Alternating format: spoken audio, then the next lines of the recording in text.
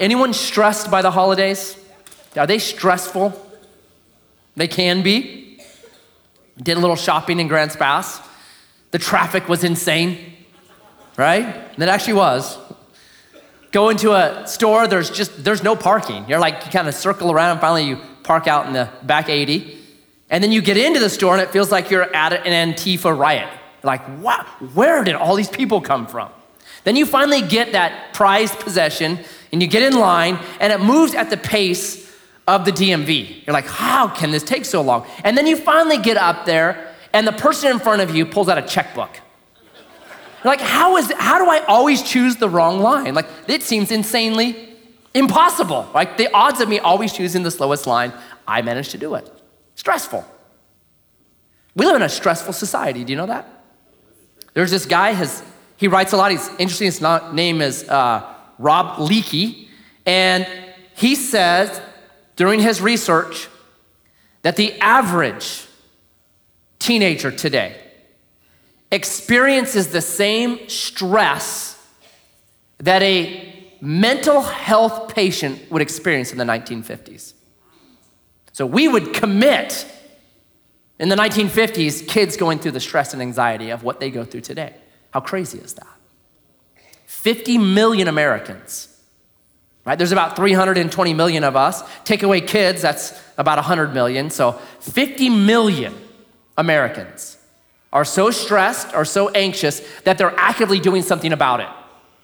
So could be they're on some kind of drugs or medication or alcohol or they're in therapy. That's how stressed out of a world we live in. So what do Christians do? We have, I think, one of the most appropriate and brilliant sections to launch a year to really live your life according to. It's Philippians chapter 4. It's unbelievable to me. I could, I think, easily preach a month of Sundays on this. We're going faster than that, but you can go back and study and pray and grab a cup of tea and meditate on this little passage. It's amazing. So Philippians chapter 4, verse 1. Therefore, my brothers, whom I love and long for, my joy and crown, stand firm thus in the Lord, my beloved. I entreat Euodia and I entreat Syntyche to agree in the Lord. Yes, I ask you also, true companion, help these women who have labored side by side with me in the gospel together with Clement and the rest of my fellow workers whose names are in the book of life. Paul says, beginning this little section, I think he says this: if we're gonna retrain our brain about stress and anxiety, then relationships are really important. And there's something you have to do in relationships if you're not gonna be stressed and anxious about them. You have to remember the good. So there's a couple of things in here you gotta tease out. First of all, there was this problem in Philippi. While it's a wonderful church, joyful church, all that, part of Paul writing this letter is because he'd heard this news that there was these two ladies and they were having a disagreement in church. You're saying, what in the world? Christians disagreeing? Huh? Never, right? Can you believe that? Yes, I can, Matt. It happened on the way to church today, in fact, in the car. So what do you do? So Paul begins to address this, and this is what he says. He doesn't say agree with each other. He says, I want you guys to agree in the Lord. That's a different way to look at it. So a couple of days ago, I'm meeting with this guy, and we're talking about some things. And this is what I said to him. I said, I think being understood is overrated. And I should know because it was really important to me for a long time. Like you can ask my kids. I would make sure my kids understood my point of view. I didn't care how long it took. It can take all night. You will understand my point of view. So I'd win the debate, but I began to lose my voice. I just became the wah, wah, wah, wah, wah, wah, wah, wah, right? And I'm reading through the Gospels about Jesus. And what I was amazed about Jesus is this. He would walk away from so many conversations being misunderstood, just not even caring. Like, okay, read Matthew 13. Like, he doesn't care. It didn't seem that important to him. And I began to think, this is kind of an idol in my life. And so I made a decision a couple of years ago. I don't care to be understood anymore. I care much more to understand. All right, fine. Let me understand where you're at. Man, it has been so healthy and so freeing. I don't care if you misunderstand me. You're going to misunderstand me, and I'm okay with that now. Let me help understand where you're at. So here's what he says. Here's what Paul says. Paul says, listen, you two that are having a hard time getting along, agree in the Lord. And if you can't do it, get somebody from outside to help you, right? You might need a third person to come in there and help you guys to agree in the Lord. Well, what does it mean to agree in the Lord? I think fundamentally it means if you're gonna have good relationships with people that are other Christians, you start from some things that we agree in, and we're both citizens of heaven. We're both gonna spend eternity with each other. We should probably figure out how to do that right now. We both have been forgiven for things that we didn't do right, so we should probably forgive other people for what they haven't done right as well. I think that's what it means to agree in the Lord. I think it's coming back and remembering how good God has been to me. That when there's a disagreement with somebody, you just mark down everything that God has done for you. New mercies, forgiveness, citizenship in heaven. I'm a king, a queen in training, right? My eternity is secure. And you put that on all on one side of a scale, and then you take whatever this issue is and you put it on the other side of the scale, and you think, does it matter? No, I'm royalty. Why am I fighting over pennies? Forget this thing. I'm going to agree in the Lord. It's remember what he's done for you. Remember who you are, and remember those same things are done for the person that you're disagreeing with. But Paul takes it even better. Because Paul had visited Philippi. He started the church there. We talked about how that church was formed. It's Acts 16. He shows up, starts to preach the gospel, and this demon-possessed girl starts to freak out. And she follows him around day one, screaming and yelling at him, right? Wakes up the next morning, comes out of his house, there she is, screaming and yelling at him, day two. Wakes up day three, there she is, screaming and yelling at him, and so finally Paul says, okay, that's it. Cast the demon out of this girl. She's set free. But her owners are ticked because they made money off of her. They liked her to be strung out and demon-possessed. So they get Paul thrown into prison.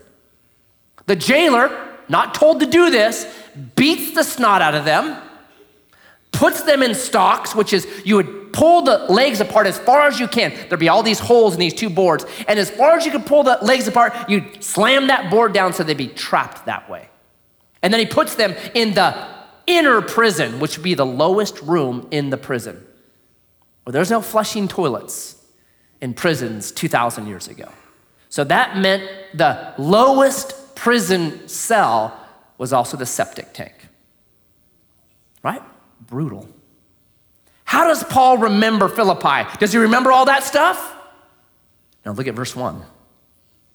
Because those are the people that make the church. The jailer gets saved. The girl gets saved. A lady gets saved. They're the founding members of the church. How does he remember the church? Brothers, whom I love, my joy, my crown, my beloved. In relationships, you have a choice. You can choose to remember all the things that they've done wrong, or you can choose to remember the good stuff. When we choose to remember all the bad stuff, then that person becomes that bad stuff. It's called demonizing. Do you know that? They can't be anything more than that. They are not just, they don't lie, they are a liar. They actually become it. We demonize them. Paul made a choice when it came to his relationships. Man, number one, I'm gonna agree in the Lord. I'm gonna remember that we're brothers and sisters. We're gonna spend eternity together. I'm gonna pile that all up on one side and remember this doesn't matter. I'm not gonna fight over pennies. And then number two, I'm gonna remember the good things you've done, not the bad things you've done. It's a choice. How much stress and anxiety is from relationships that are bad? ton of it. Do this simple thing and you get rid of a whole bunch of that stress, right? Remember the good. But he goes on. Verse 4, rejoice in the Lord always. Again, I say rejoice. There are these programs that tell you how often something's underlined. Amazon has one for a version of the Bible. This is one of the top 5 most underlined verses in the entire Bible. Rejoice in the Lord always. Again, I will say rejoice. Let your reasonableness be known to everyone. The Lord is at hand. Number 2, Paul says, rejoice. It's a command. It's an imperative in the Greek. Twice he says it, in case we missed it. So what does rejoice mean? It can be this kind of fancy word. Here's what rejoice literally means. I printed out the actual definition. To enjoy a state of happiness. You can't do it angry. You can't do it upset. You can't do it stressed out. It is you are enjoying a state of happiness. Oh man, I just don't think I can do that. I don't think that's possible. It's just not, Okay. I'm going to say something, and then I'll try to prove what I'm going to say. You are as happy, enjoying a state of happiness, you are as happy as you want to be. Let me try to prove that. Science says this today. About half of your happiness is genetically coded into your brain. Some kids are just born happy. If you've had multiple kids, you know that. Some kids, they're just happy. Their brain releases the right chemicals and endorphins, and they just happy-go-lucky, right? Some people, their brains aren't built that same way. So no doubt about it. And then your brain does affect your body. You know that, right? If you are angry, what happens to your body? Well, you get stressed and, right, angry and shaking and all that. So no doubt. But we're finding the opposite. Behavior also affects the brain. Do you know that? There's this thing called epigenetics. Epi means over. And it's the MC of your genes. Epigenetics are. It tells like what genes to turn on because you don't use all your genes. So epigenetics, because of circumstances, whatever's happening to you, it will tell, let's turn these genes on, let's turn that gene off. They are the MC of your genome. Well, based on behavior, what I'm doing or what I'm not doing, what I'm eating, all that kind of stuff, what I'm experiencing, it can turn on or turn off certain genes. I'm gonna try to prove this to you. That what you see and what you experience actually can affect you and your brain. So just look at these pictures, and I'm gonna ask you some questions.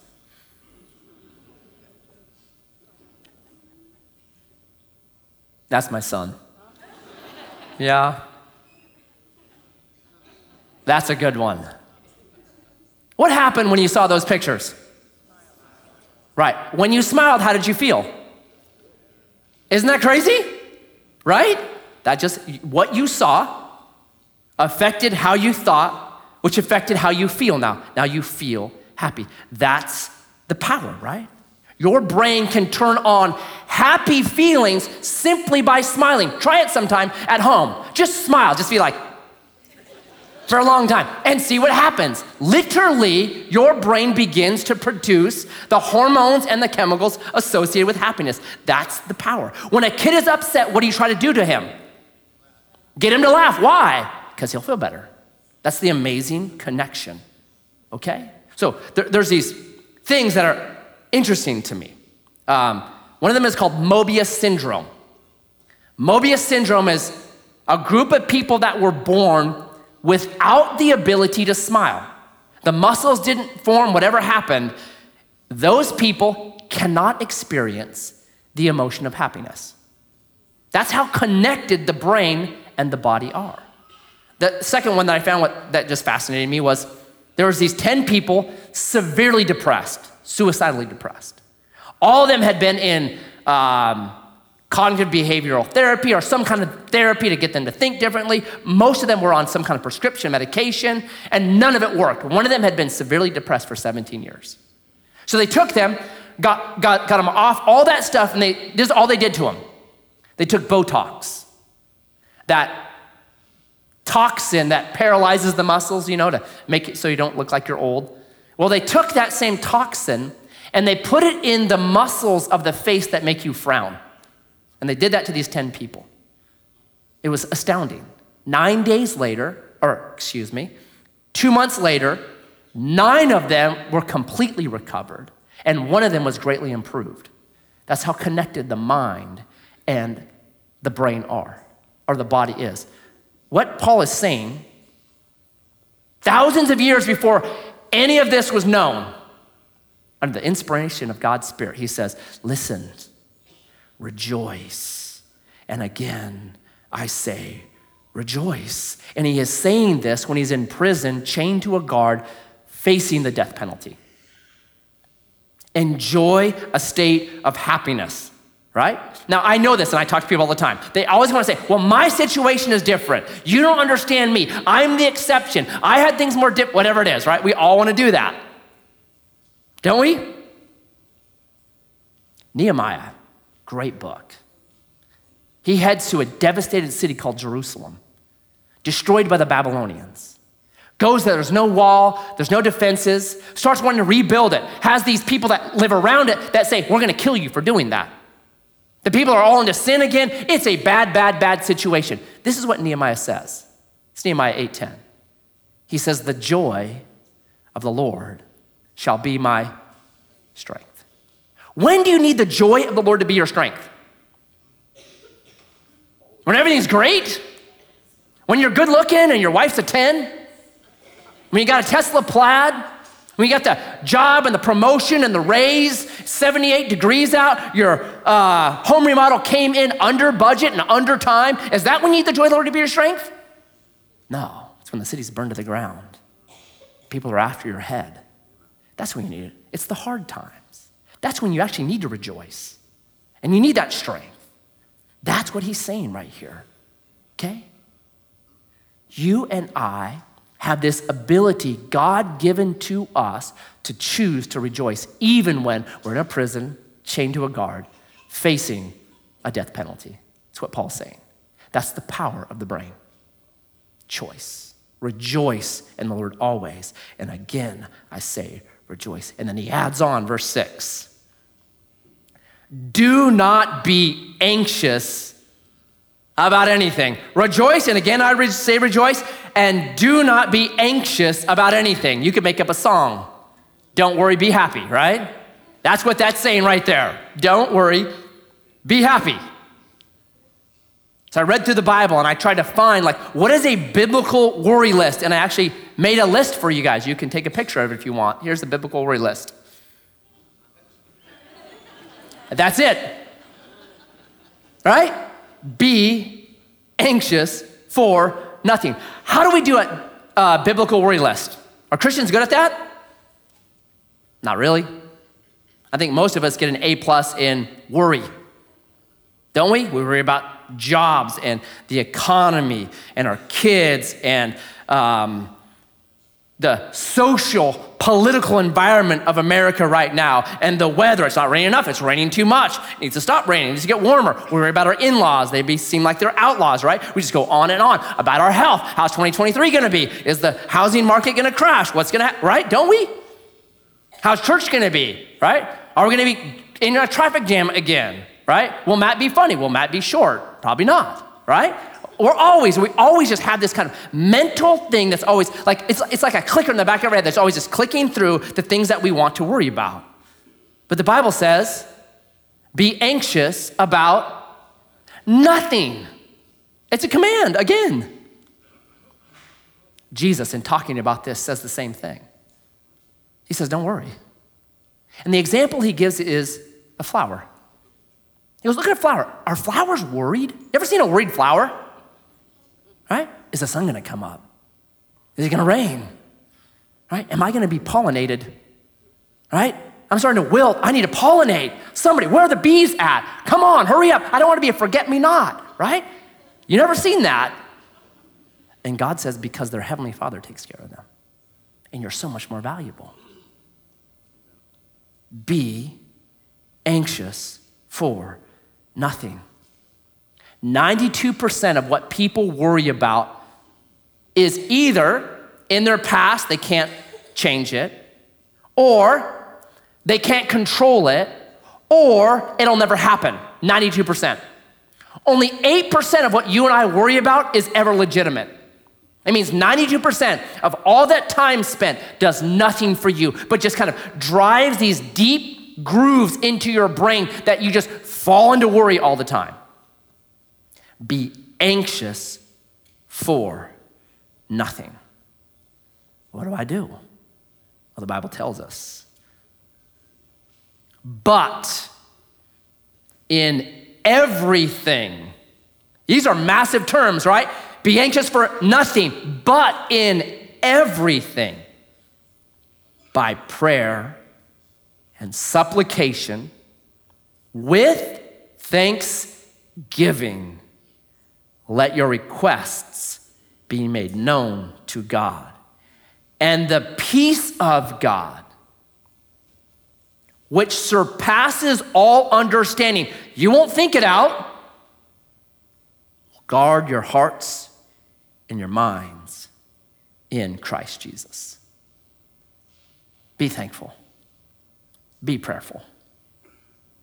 We need Thanksgiving so much now because every human has what's called hedonic adaptation. It means this: you get what you think you wanted, and then a couple minutes later or months later or years later, it's not enough. We adapt to whatever we get. So you get the new house, it's great for 6 months, then you need a remodel. You get the new car, it's great until the 2023s came out, and man, that grill in the GMC, I've got to have that one now. We all do it in whatever area it is, right? It might not be materialistic, it might be reputation, it might be, I don't know, status. We just always adapt to where we're at. And the only way you fight that, the only way you reverse that knob, either it's gonna drive you just into the dirt or you'll reverse it by one thing: gratitude. Gratitude. I talked to a guy this morning, he says, every time I flush the toilet, I say thanks. Why? Because he's lived in third world countries. Yep. He's like, that is amazing, right? Like, we take so much for granted. We have it so good. Gratitude. Every one of us should have a journal that just says Thanksgiving on it. A great discipline is to wake up. One of the things that I try to do every morning is just wake up and spend 5 minutes just thank you. And what happens in me, man, here's what science says happens to a person that expresses gratitude. You are happier. You have more energy. You are more hopeful. You're more positive for the rest of the day. You're more helpful to other people. You have higher empathy. You are less likely to get stressed, less likely to get angry, less likely to be anxious. That's amazing to me.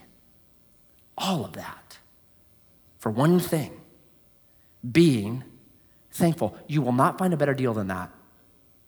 All of that for doing one thing, just saying, wow, I'm thankful. But Matt, my life is hard.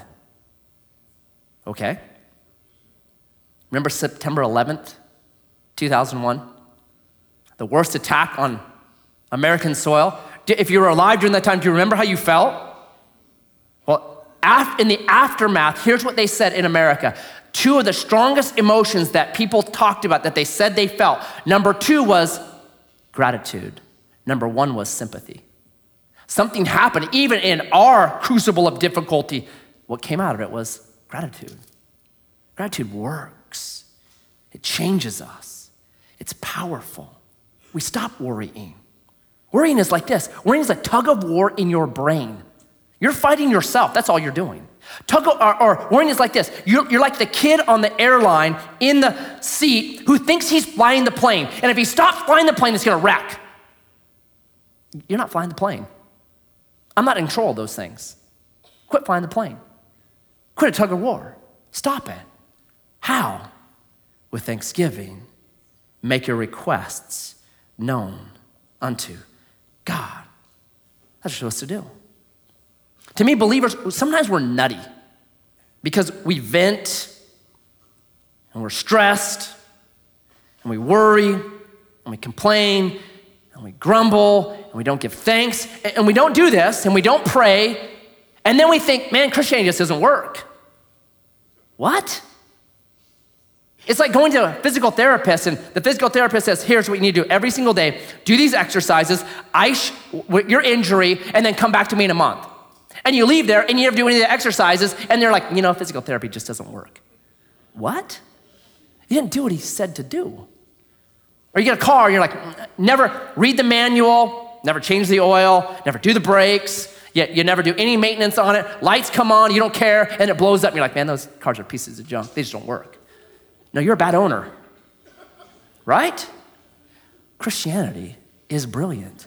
I just don't think we do it. We don't do it like it says we're supposed to do it. Just this simple thing right here. Let's these 9 verses, right? Hey, remember the good. Remember how good Jesus has been to you. Never forget that. Remember the good in other people.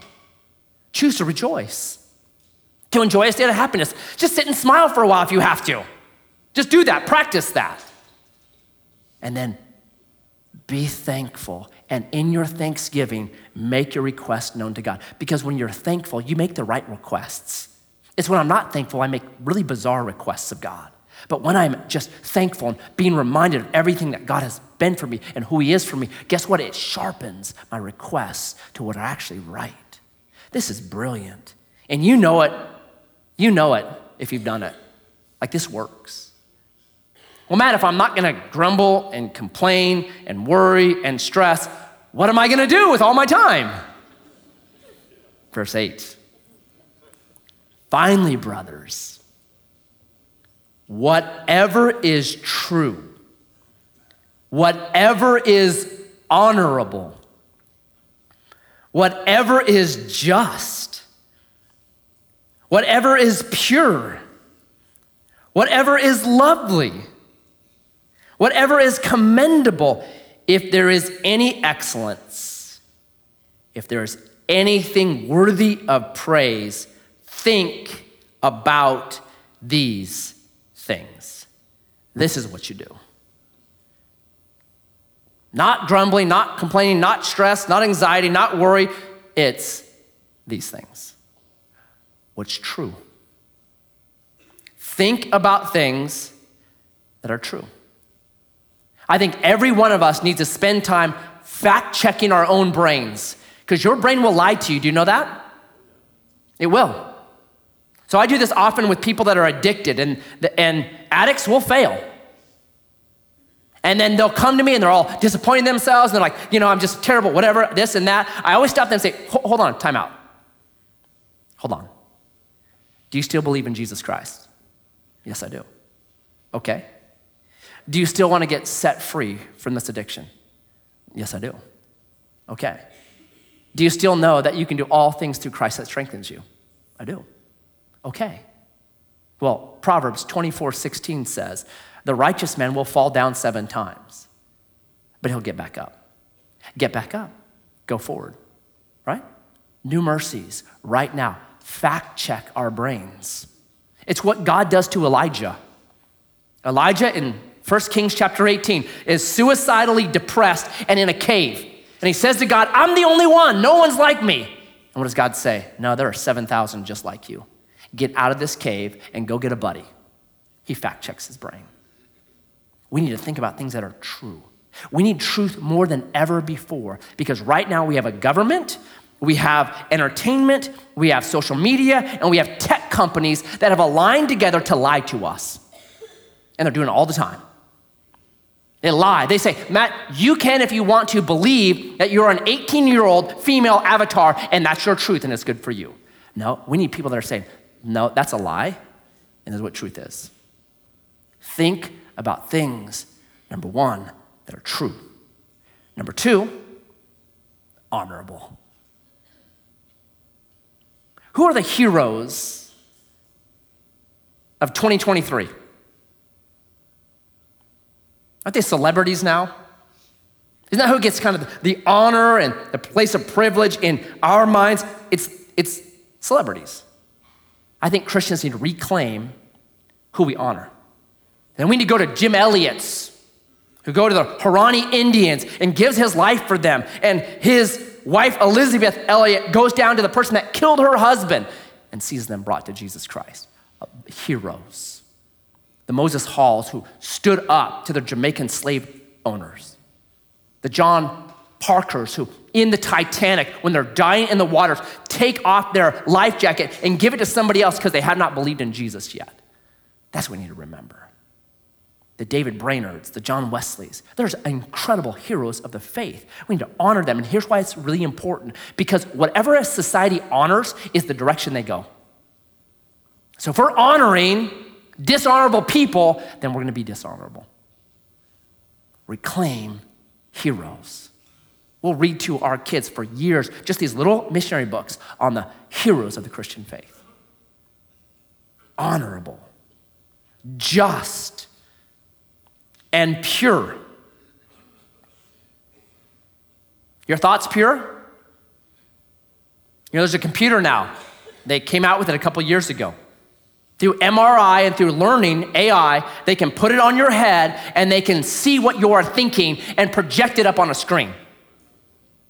So Josh Cunningham, our IT guy, bought one. Anyone want to try it out this morning?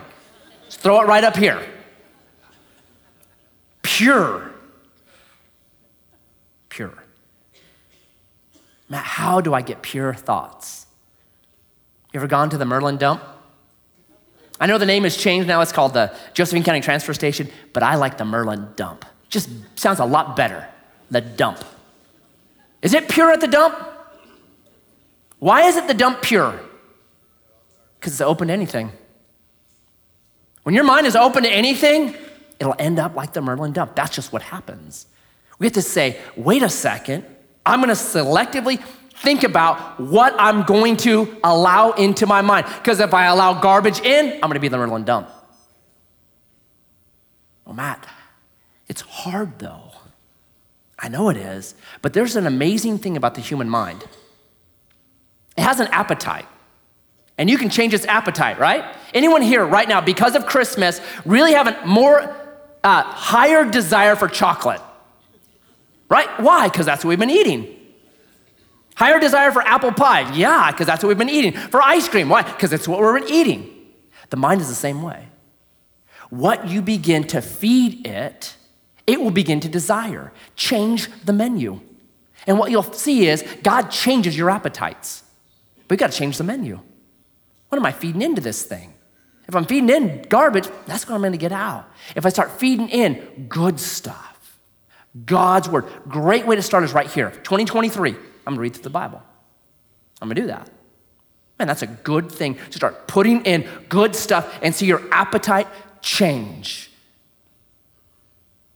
Pure, just, lovely, commendable. The King James puts good report. I like that.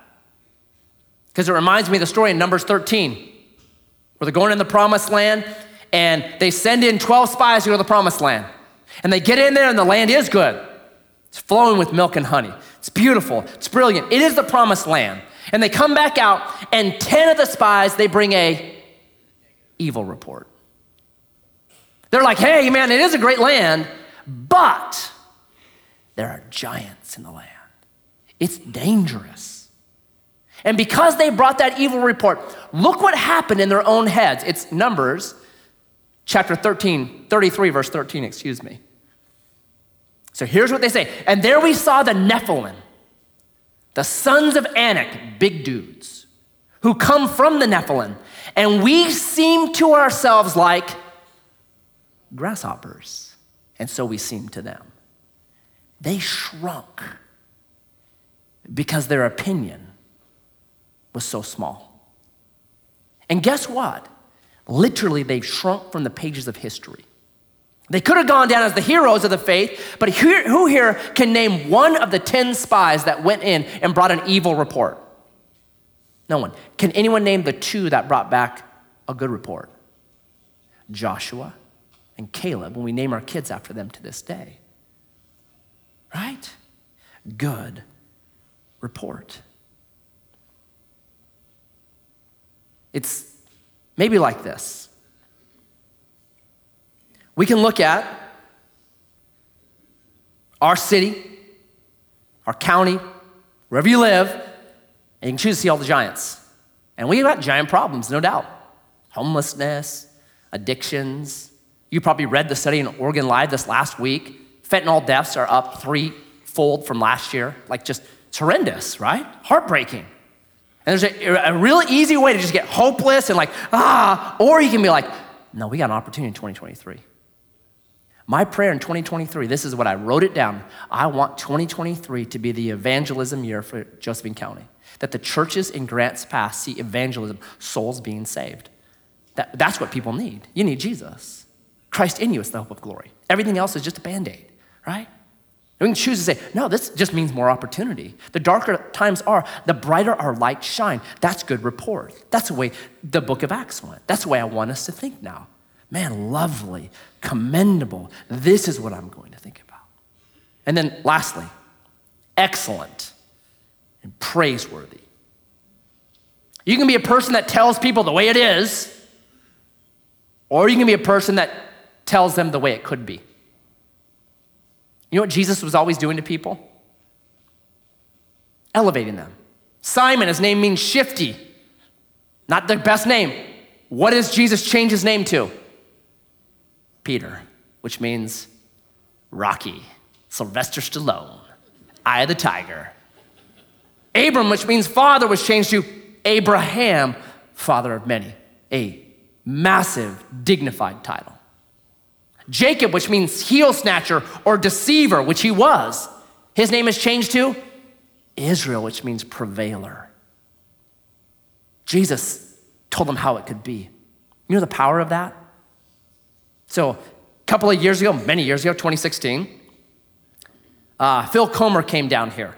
And he does intentional parenting. Just a great guy, just fantastic human being, super wise, and got to hang out with him for a while. And this is what he said to me. He said, Matt, the word on the street is you are one of the best dads and husbands in Grants Pass. And I'm like, oh, that's a setup. Now I'm going to fail greatly, right? And here, I know myself. I am at best average. I am at best an average dad, which still makes me better than half of you. That's what average means. So I'm okay with that, right? But just those words being spoke to me, here's what it's done to me now for, well, what is that, 7 years. Now in my head, every once in a while I'll ask, what would a really good dad do right here? What would a really good husband do right here? Right, you live up to it. I have a saying, it's like, you know how goldfish grow to the size of their tank? People do too. And when you believe in Jesus, we should be saying to people, you swim in the Pacific. You swim in the Pacific, right? That's it. Now unto him that's able to do exceedingly abundantly above all that we could ask or think for his glory and for our joy. And that's how we tell people. We tell them not the way it is, that's easy. We tell them the way it could be. Excellent, praiseworthy, grow to the Pacific. This is brilliant. This is what you fill your mind with. This transforms you, right? And to help you remember it, you guys know this, I came up with an acronym. What's the acronym? Right there, the GESSOCELP. Helpful, huh? First letter of every word. And maybe for some of us, what we need is we need to just have verse 8 on our screensaver. So when we look at our phone, that's what we're looking at. Is this the GESSOCELP? And what I'm going to do on this, is it the GESSOCELP? Because I want this right here. Because Paul says this, after he's done all this is what he says. You got homework, verse 9. What you have learned, we just learned something, and received, and heard, and seen in me, practice these things. And here's the payoff. And the God of peace will be with you. We got so much anxiety and so much stress and so much worry and so much tension. Twice Paul says, listen, if you're actively doing this stuff, remembering the good that Jesus has done for you in other people, rejoicing, making that choice. I'm gonna rejoice, and again I say rejoice. Crossing off my worry list. With thanksgiving, making my prayers known to God. Concentrating on the GESSOCELP. Paul says this, here's what you get. The God of peace.